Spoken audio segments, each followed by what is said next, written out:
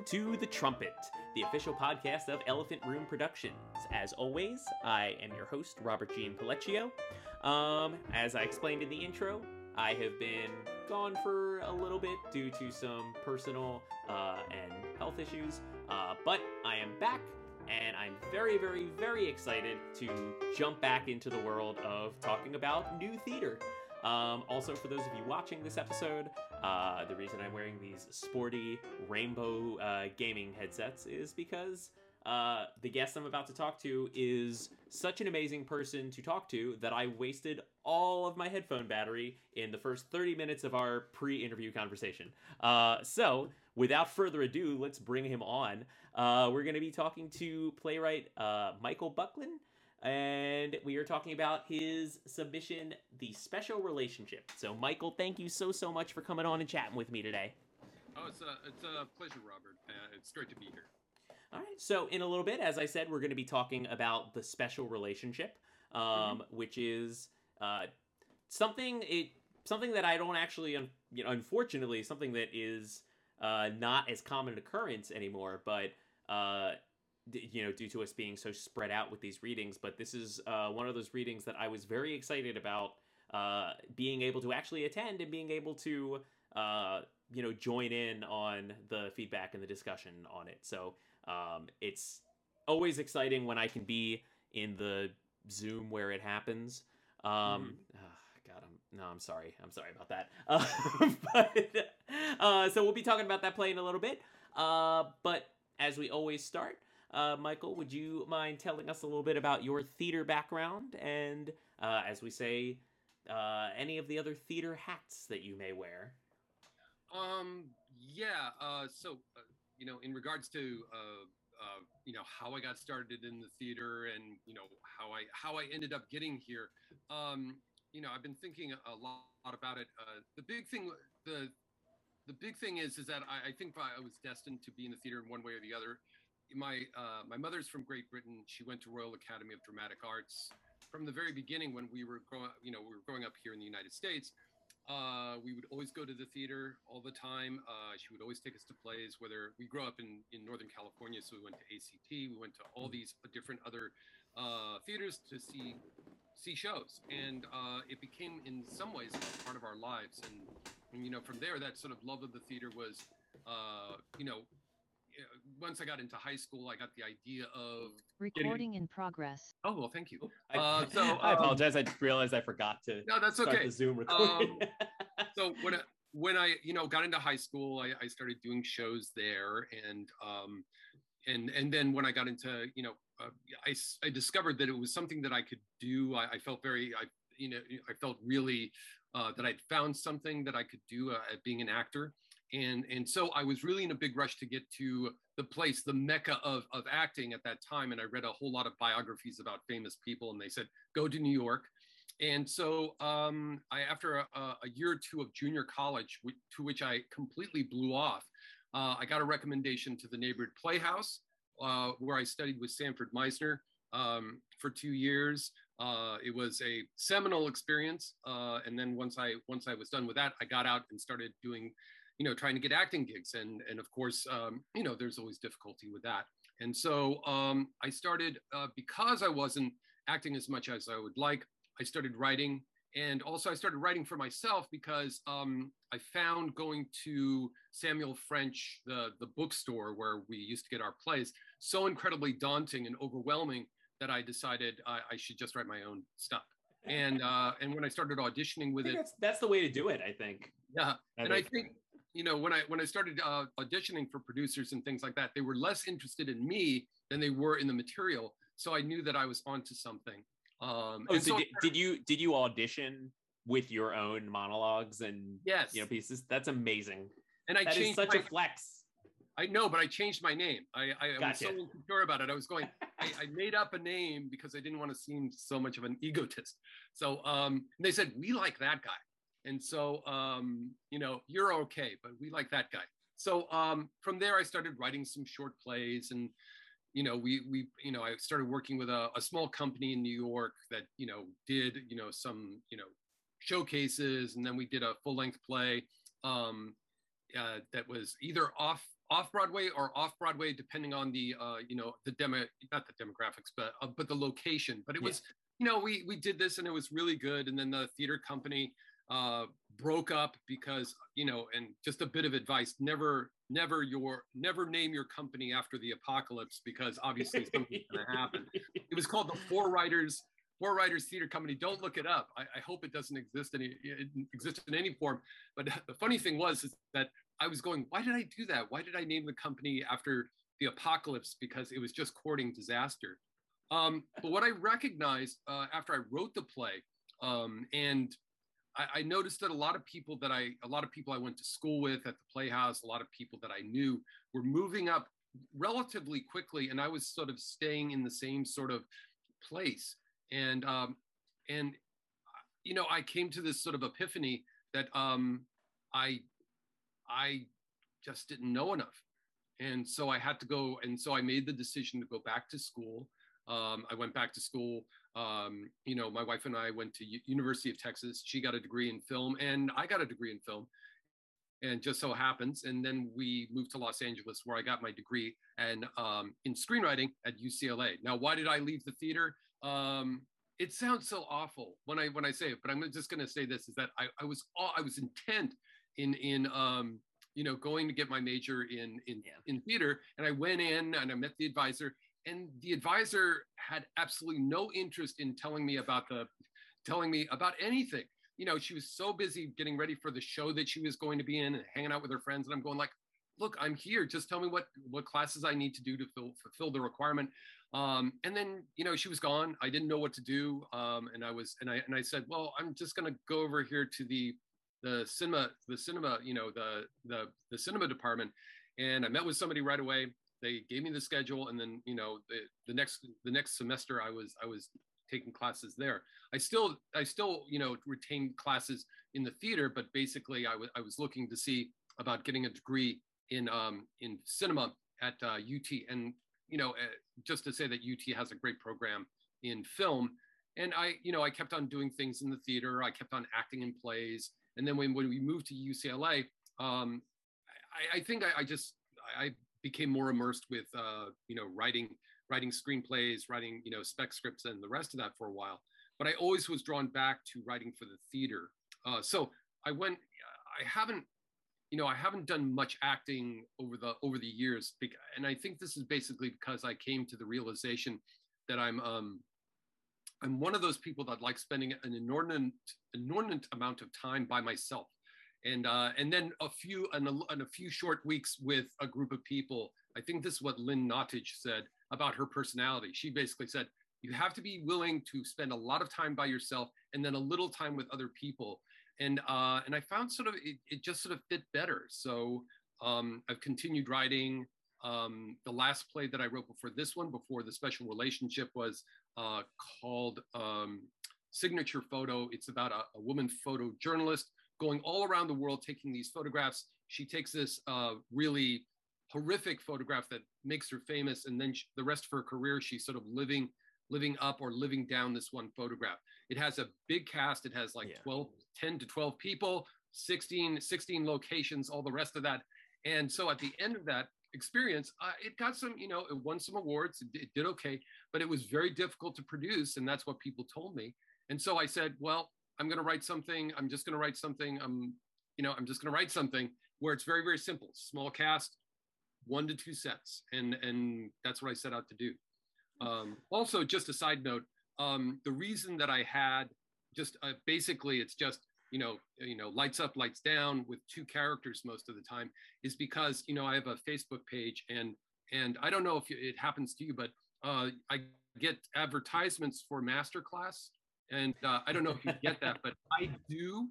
And David Mamet kept my latest recurring ad has been for sign language classes. I think it's a similar thing to Mexican. I haven't gotten a lot of theater ones though, which is weird because of how much my life revolves around theater. Right. Well, David Mamet kept on showing up on my Facebook page and telling me that he could write a play with a pencil and 2 people in a room. And I was and he was like, and I was just going, okay, I get it. I think I will try it myself. And so that's how it was sort of the germination of it was kind of a challenge. And that's where I think that's sort of a bit of a, thumbnail sketch of my trajectory as a writer and actor. Yeah. And I think sort of the thing is sort of, I think the greatest thing that you can do as a person in the theater is to sort of discover your sort of level, what really works for you. And I keep on going back to this again and again. I'm as I said, I would love to be an actor and be that sort of sociable person. And I can be a sociable person when I'm like in front of a class or, doing something, but it's really, really difficult for me to have that, to be in rehearsal for an extended amount of time, to bring something to fruition and to act and do the run of the show and all the rest of that. I find it really, really difficult. And what I find less difficult is, spending hours and hours by myself playing all the parts. So I just, and it's just, it works really well. And, right. I don't know, for some reason it's become more difficult over time, but it's become so much easier being a teacher. I teach big I can see that. Yeah. Yeah. I teach big lecture classes at University of California, University of California at Riverside and at CSUN, two universities. I teach like cinema and theater and acting and all the rest of that. It's get me in front of a group of people and I'm okay, but get me sort of working interpersonally in a way, it becomes a lot more difficult. And so I unfortunately made that discovery rather late, but I made that discovery all the same. And I think I sort of like being a playwright. I think it's a better role for me. Well, I guess my follow-up question. Oh, I'm sorry. I didn't mean to cut you off. Oh, go ahead. Oh, my follow-up was going to be, you just described your previous play, which,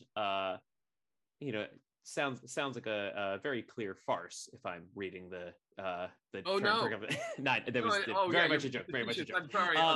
But there's obviously some very heavy subject matter there, and the play we're going to talk about in a little bit has some, I would argue, some pretty heavy subject matter. So do you find that you're drawn more towards dramatic storytelling, or do you branch off into other genres? In the beginning, I started writing comedy. I also wrote, like some comedy plays and screenplays when I was in grad school. I don't know. I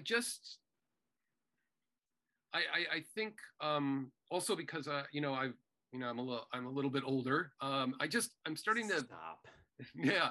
All I'm saying is I just feel as though there are things that weigh on me, and sort of, what I would say is that there is an attraction towards dealing with things that go, into a darker area.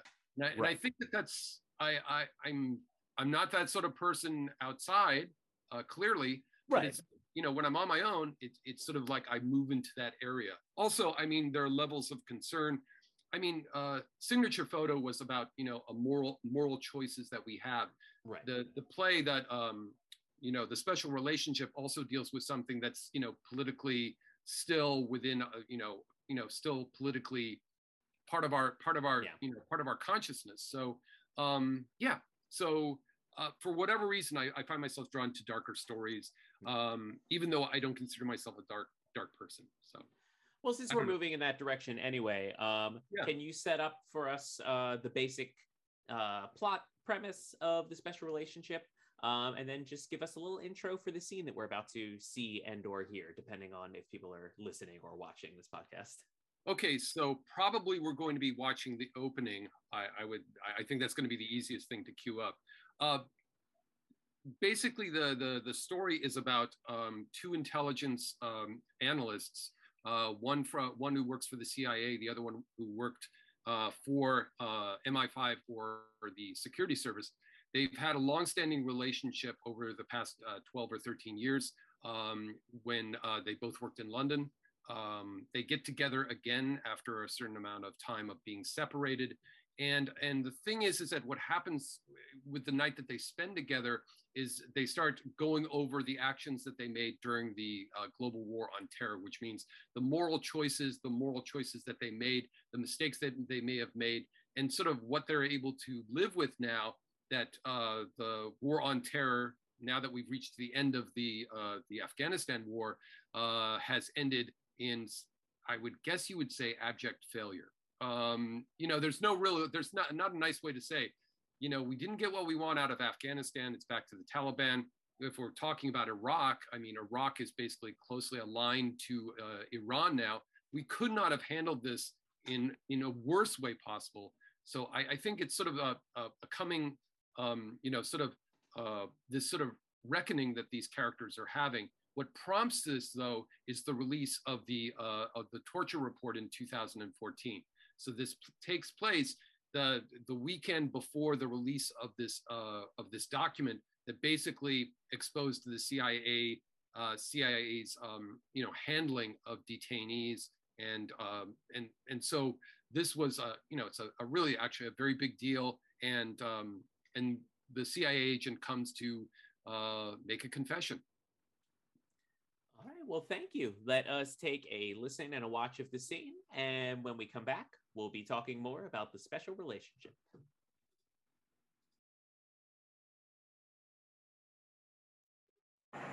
Is this the Freedom Advocates thing? Recognizing the voice, Kate turns. The two women face each other for a moment. Yes, it is. But I'm afraid you've missed the program. Does that include the panel discussion as well? I'm afraid so. Kate drags several boxes out from under the table and starts to load them with books and magazines. Perhaps there might be a chance for another discussion.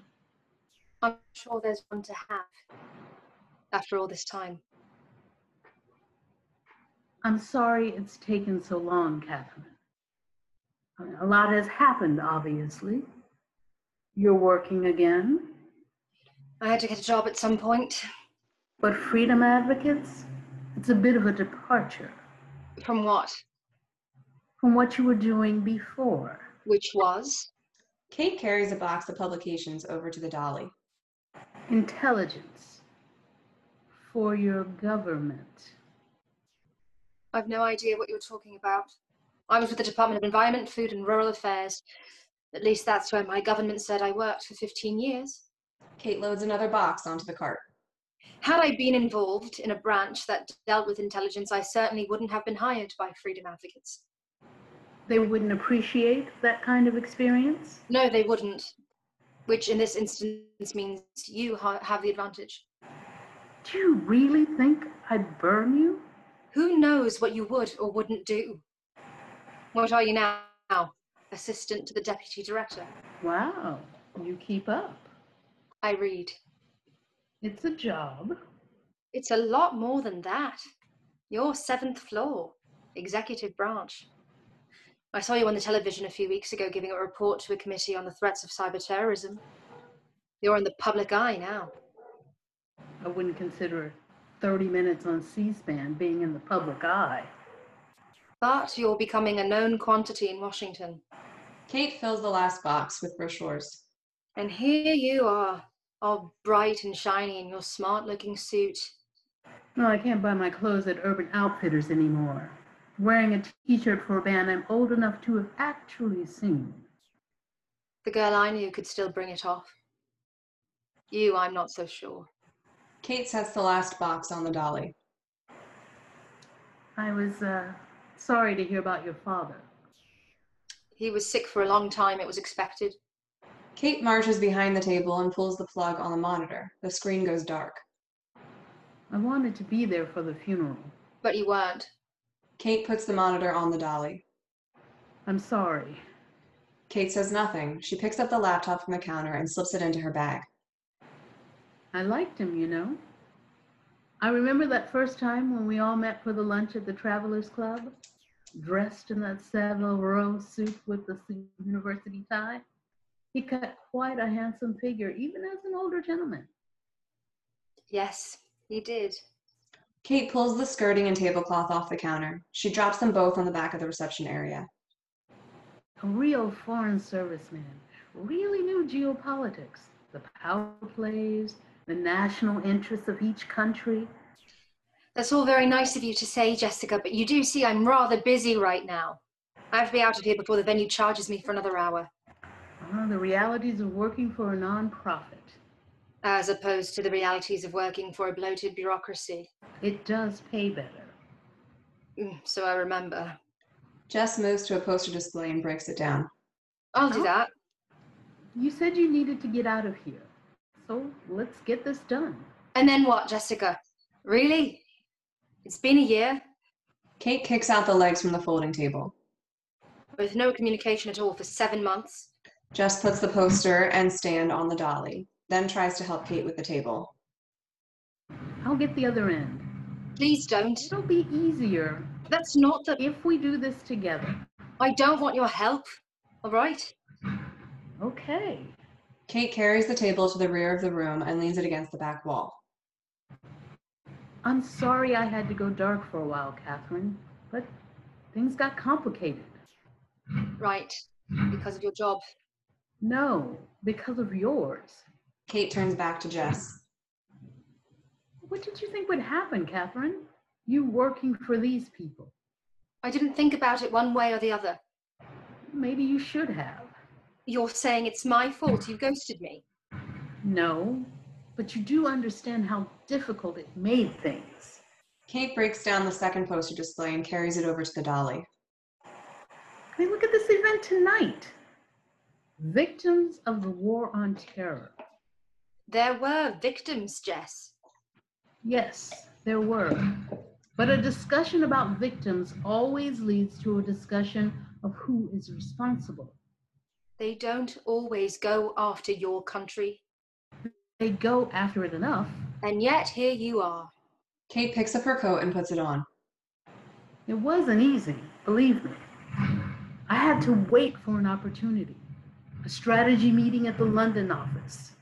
It could have been handled with a conference call, but I insisted on an FTF. And how did you handle tonight? Did you leave your mobile at the hotel so you wouldn't be tracked? Take several forms of public transport to avoid being followed? Use side streets so you would get picked up by CCTV? What if I had to do all those things? Jess moves closer to Kate. I'd have to wonder why you'd go through the trouble. You really have to wonder? Jess leans in to kiss Kate. I had to see you. Another kiss. I always have to see you. Jess then steps back. So who really has the advantage? I don't know. But I suppose we'll have to find out. The two women gaze at each other, trying to gauge the other's real intentions. The lights fade, blackout, end of scene.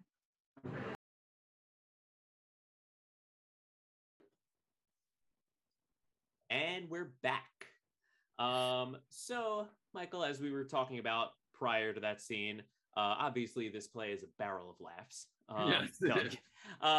No, and you know, like I said, I thought it was interesting what you said earlier, because you tapped into a question that I myself will ask a lot of playwrights.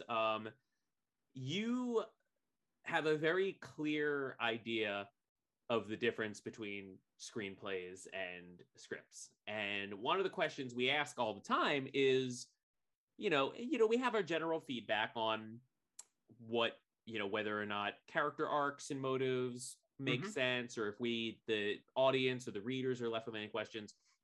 But one of the kind of black and white questions we always ask is this play producible? Yeah. And there are so many plays that I have read over the past 5 years. And I say this very kindly. I'm not, I'm not yucking someone's yum, but we have seen some scripts before. In fact, one that I was actually almost compelled, there was one I read a little bit ago that I enjoyed very much and would like to see it produced, because it looks like it can be produced in kind of a stylistic way, but it's definitely a lot of characters, different place every scene. We've read plays before where there are 12 characters on stage at any given time, and you realize, well, in a film, you just cut away, you do the close-up of Robert Downey Jr. and Chris Evans, and it doesn't matter that those other actors are there. But on stage, you have to imagine that 12 people are just standing in a room waiting. And also what I think is very interesting is there is one playwright in particular, and I feel very bad that I can't remember her name offhand, but one of my biggest feedbacks, I was like, yeah, there's a lot of places and location changes, and the flow just feels like this would be better suited as a film. And when I interviewed her for the podcast, she told me, oh, I originally wrote this as a screenplay and adapted it to be a play, and now I'm readapting it to be a screenplay. So I'm like, oh, Yeah. So my first takeaway from this piece, that's a long roundabout way to say that I definitely got that impression that you were very consciously making this a producible piece. I believe it's 3 characters, I believe. Yeah, there are 3 characters, and most of the time it's just 2. The third character shows up twice for, at some point in the near the middle of the play, and then shows up at the very, very end. And the rest of the time it's just these 2 characters. And part of the intention was producibility. There are a couple of motives that I had. Producibility was really, really important. The other thing that was really, really important to me that I really create some really terrific roles for the people that were going to be playing this. And this was something that was important to me as well. I always go with the idea is that, having grown up in the entertainment business, the sort of, dearth of really good roles, and this may be different now, but, when I was an actor, there would seem to be a dearth of roles for women who were getting into their late 30s and early 40s. And also the thing is that I like the material, and it drew me. This situation between these 2 people, drew me to it, and I wanted to keep them in the same room long enough for the truth to come out. And I think that was the fun thing about it, which was, you keep people in the same room long enough, they're going to start telling the truth to each other eventually. And I didn't intend it to be a well-made play or the most producible play, although I was cognizant of that. Yeah. But I just felt I needed to keep these people where they could not escape from each other, and they had to actually talk to each other, because that way they would get down to the real root of the relationship. So those were the motives that I had.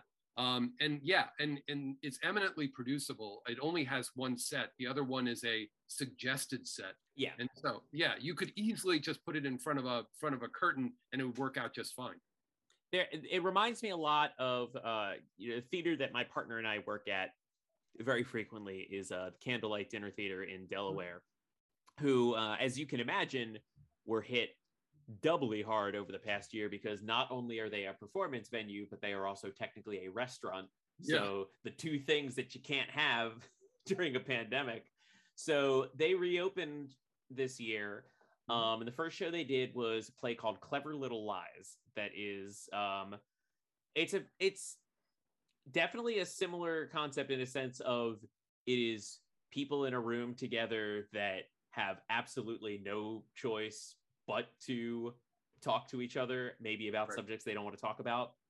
But that's also, the bulk of it takes place in a family living room, but the opening scene is at the locker room of a tennis court. Right. And the way that was created, it was very clearly, it was just 2 of the set pieces from the living room just turned around, and it did not take up the whole stage at all. It was very much just centered. You got the clear, idea that you were watching something on a stage.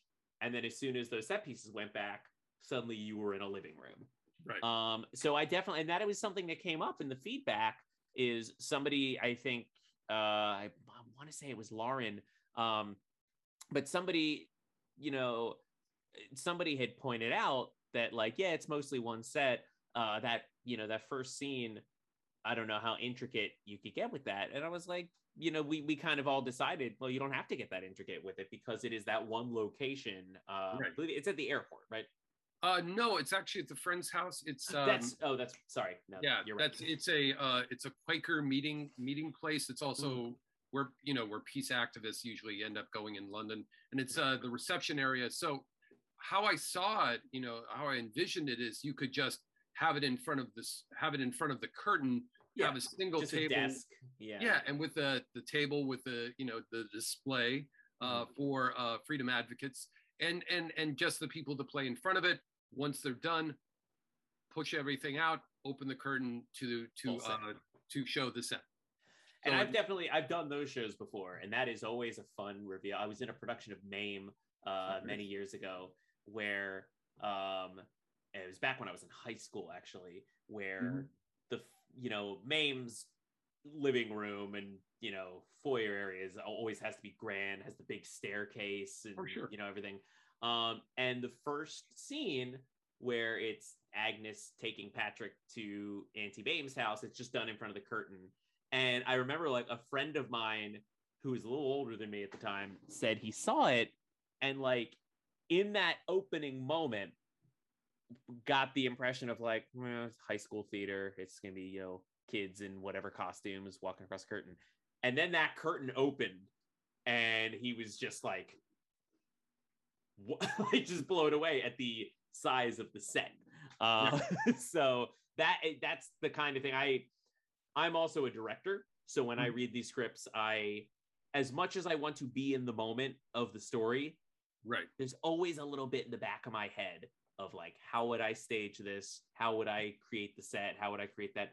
And I got a little tickle in my brain thinking about the curtain opening and how imagined or real you want to make that full set.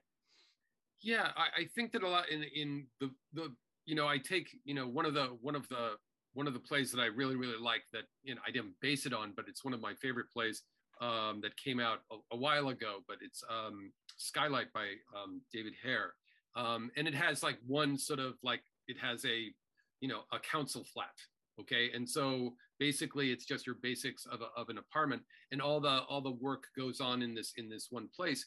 And I was really attracted to that, and I wanted to just also sort of take the time to also give the scenic designer an idea of building a set that would actually look lived in, which I thought would be really, really nice. And actually somebody, you can, as I describe in the introduction, I mean, it shows the progression of time. You have some albums, you have some CDs, you have some other things, you have a flat screen TV. So you can tell that somebody has lived there for a long time. And you can also sort of guess about the person's age. So you can get a better indication of what it is. And I think it's also great because, the actors are always on there. And this is kind of the thing that I really like about it is that there isn't any downtime. So there's no time for the actor to get distracted and get out of the piece. It just moves along through the entire piece until we get the two sort of scene breaks. And I think that that's really helpful to the actor. I mean, honestly, it moved for us in the reading as well. I mean, it was it did not feel like, it felt a lot shorter actually when we got to, because of how quickly and how, rapidly it moves. Which again, just to kind of, ring a bell in the direction of our actors, considering so many of these, as we talked about in the break, so many of these are cold readings. It is, I was even finding myself at times, trying to keep up with their speed and, quickness. It felt like they had these characters like in their bones, which I suppose is the testament of well-written and well-rounded characters. Well, that's nice of you to say. I always get the idea of as lines in a play are I'm ripping off from Aaron Sorkin here, but that the lines that the dialogue is like a song. And so the thing is that, you hear sort of the back and forth going on, and it's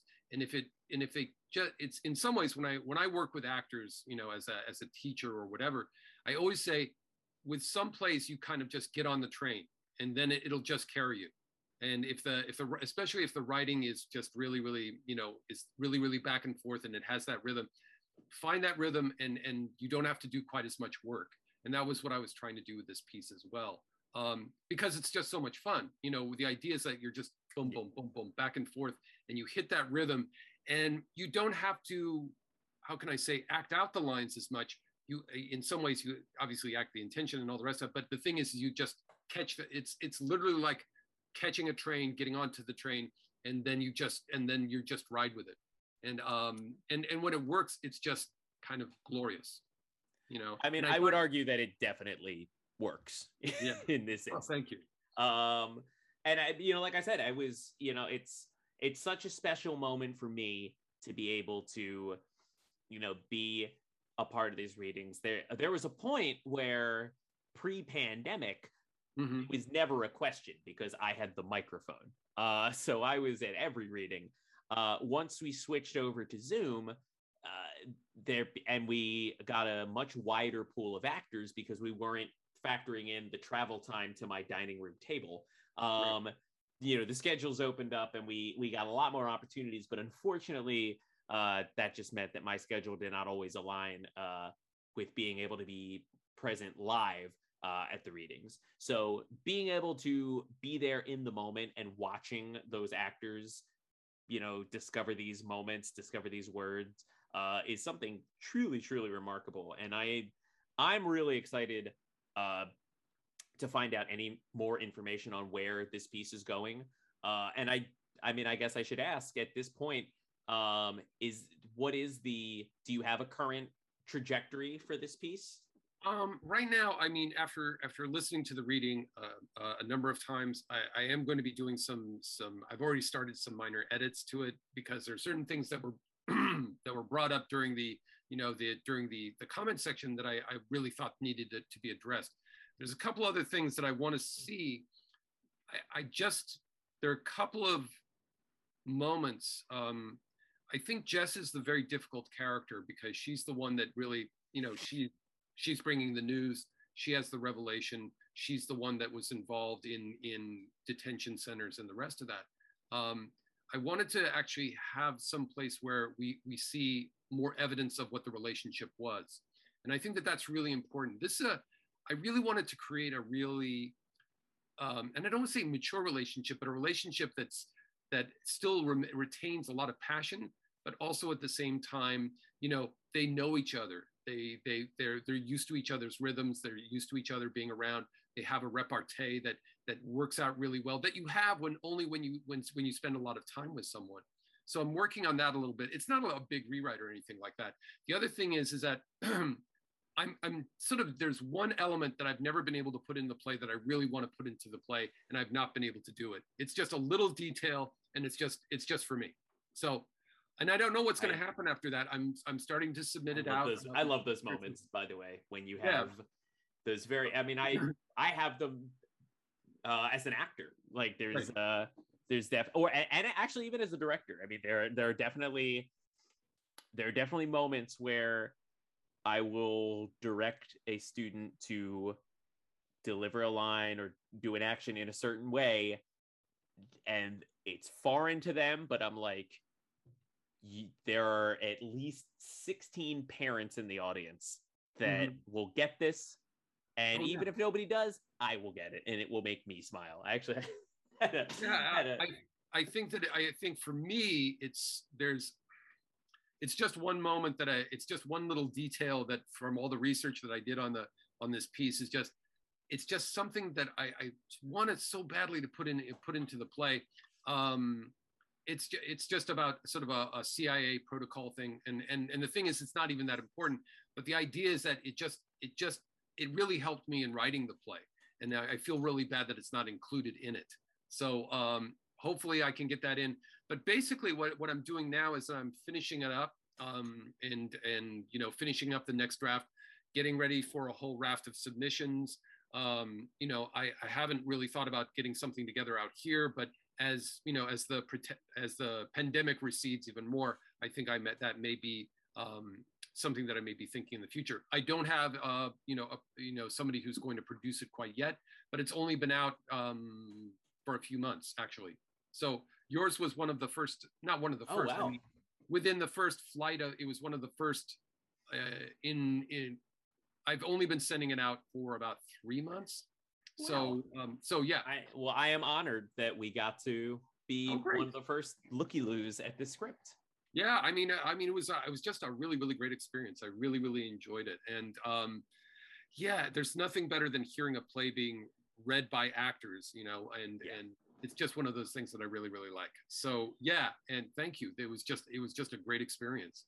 And absolutely. Hopefully we'll see. Hopefully we'll see how it goes. but yeah, it was yeah, and thank you for. And I guess I get a feeling that things are kind of winding up in regards to the podcast. But I do want to thank you. Absolutely. Yeah. And are you going to do that last question thing, or are we? I am, just to kind of wind this down. Especially considering the topic of the play was a little heavier. So I'm going to throw out one that I've never thrown out before. Okay. And I don't know how this will go, but I'm just going to roll the dice and go with it. If the special relationship were to be adapted into a musical, what composer or what musical theater presence would be your top choice to adapt it? Hold on 1 second. Sorry about that. That's quite all right. Actually, that's okay. I have to take that call in a few moments. It would definitely be Stephen Sondheim. Funny, I was gonna suggest the same thing. Okay, hold on 1 second. I am so sorry. Can you turn off the recording 1 second? I'll just pause it for a second. Okay, give me 1 second because I have to take this call. No worries. 1 second later. Yes, it would be Stephen Sondheim. I have great memories of Stephen Sondheim's, Assassins, and also, Sweeney Todd, and just, and how Sondheim keeps on, showing up again. I recently saw Marriage Story on Netflix.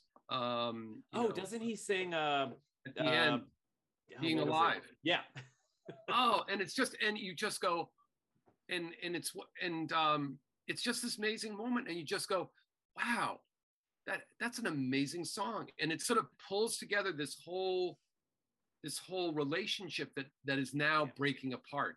And I thought, obviously this person is one of the greatest writers of the century. And the thing is that I teach theater. I'm just going to say this really quick. And when I was growing up, I did a lot of musicals. I never thought that I was going to be a musical person, obviously, because I don't sing that well. But I find myself really being drawn to musicals in a really, really powerful way when especially now that I'm teaching, because how much, in some ways, it replicates the theater of the original theater, which means we have a chorus, we have people singing, we have like music and all the rest of that, which really goes back to I think it hits us on more of a spiritual level than regular plays do. And I think that I especially go back to Dear Evan Hansen, and just that play just slays me. It just kills me. And it kills me from the very first song in a way that it would take hours, it would take hours of character building to get to. And so, Sidebar, the opening song of that show is actually one of my favorite songs in the show, which makes me very disappointed. I still want to see the movie. I'm still excited, but I'm very disappointed that Anybody Have a Map will not be in that film. So apparently it exists as a from what I have heard, it exists as like when they're at the school, they're at like a pep rally or something, and it's like an Easter egg. It's like the song that the band is playing, and I'm like, I'll take it. But it's one of my favorite openings of a musical. It's excuse me one second. It actually is in my I have sort of an introduction to theater, introduction to acting class. It has like 90 students, and it's still one of the three or four plays that I have the students read, and it almost always goes over really, really well. Yeah. And I make them listen to the soundtrack, and they really, I think, it's a play that my students can actually really identify with, and I think that and it's also because it's a musical, because it just sort of it mainlines you into your emotions, where other plays have to take a lot more work. Anyway, does that answer your question? Sondheim, I would love to see the Sondheim version of The Special Relationship.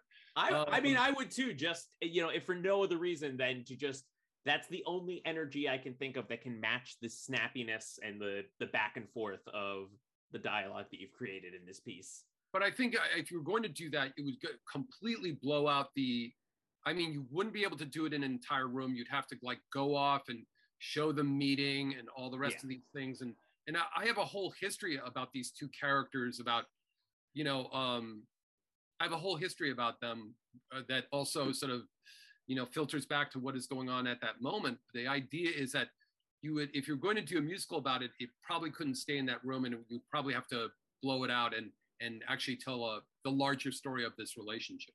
We can get Sondheim on the line after this call, and we'll start chatting. Awkward jump in from editing Robert here. Just a reminder, this episode was recorded in fall of 2021, about a month and a half before we lost greatest composer of our generation, Stephen Sondheim. So that makes this part of the interview just a little bit tricky to listen to now. But I still stand by my comments that this show is very well suited for Sondheim style, and hopefully the next Stephen Sondheim will pick it up someday. Anyway, back to the end of the episode. Actually, did you see Documentary Now? I was just going to bring that up, actually. It is genius. Here's the thing. I love Documentary Now for the same reason I love Schmigadoon, which is it would have been so easy for them to just do a parody of musicals and leave it at that. It's the hyper specificity of knowing Sondheim and knowing not only those songs, but the original documentary. Like, you know, the outfit that Paula Pell is wearing is the same outfit that Elaine Stritch is wearing. And there's a point in that original documentary where I want to say I don't think it's Sondheim. I think it might be James Lapine or something, but someone says that she sounds flaccid. And I'm like, I gotta go is one of my favorite songs. It's actually, I think it's such a great, they walk the line in Documentary Now. They really walk the line between, you know, they come really, really close to where it just goes over from parody just to sort of making fun, where it just sort of walks the line and you go, yeah, I would kind of like to see that musical. You know, in some ways it's almost that good. And I heard they basically, in writing that episode, like, I heard that like Seth Meyers and John Mulaney essentially like wrote an entire musical. Like, I just think it's great, and it's just we watch it every like couple of months and all the rest of that, and the original documentary is pretty amazing too. In fact, I think actually as we wind down, I think I'm going to go listen to Christmas Tips. Okay. But what I would, I mean, it's just, it's just so it's actually it's really too bad that project for Broadway, you know, filming the cast singing the songs was just kind of a one-off. It would have been really, really nice to see other things happen. Anyway, we're gonna. I guess we're calling it a day. I suppose I don't want to keep you away from. You've given me a lot of time today. Especially it's the longest pre-interview I've done in this podcast in a very long time. All I'm going to say is this is just all difficulties will pass. I think you're going to be fine. You're very lucky to have somebody with you who supports you at the same time. I think that's really a really great thing, and it'll pass. I think things will work out just fine. And that being said, that's all I got. Well, actually, I have a lot more. I mean, I took a crap load of. I wrote a whole bunch of notes detailing my entire life and my entire life in the theater.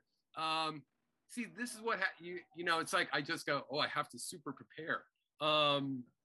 It's different. I'm not in the mood. I'm not at that age where I feel like, I'm just gonna wing it.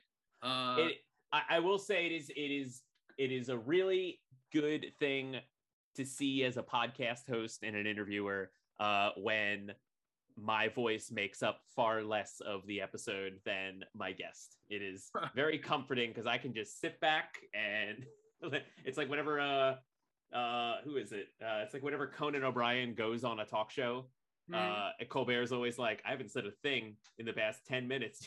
I've just sat back and let you tell the story about your horse. Yeah, and I think I thank you again for the opportunity, and I thought that this was really great. And as I said, the reading was really, really helpful.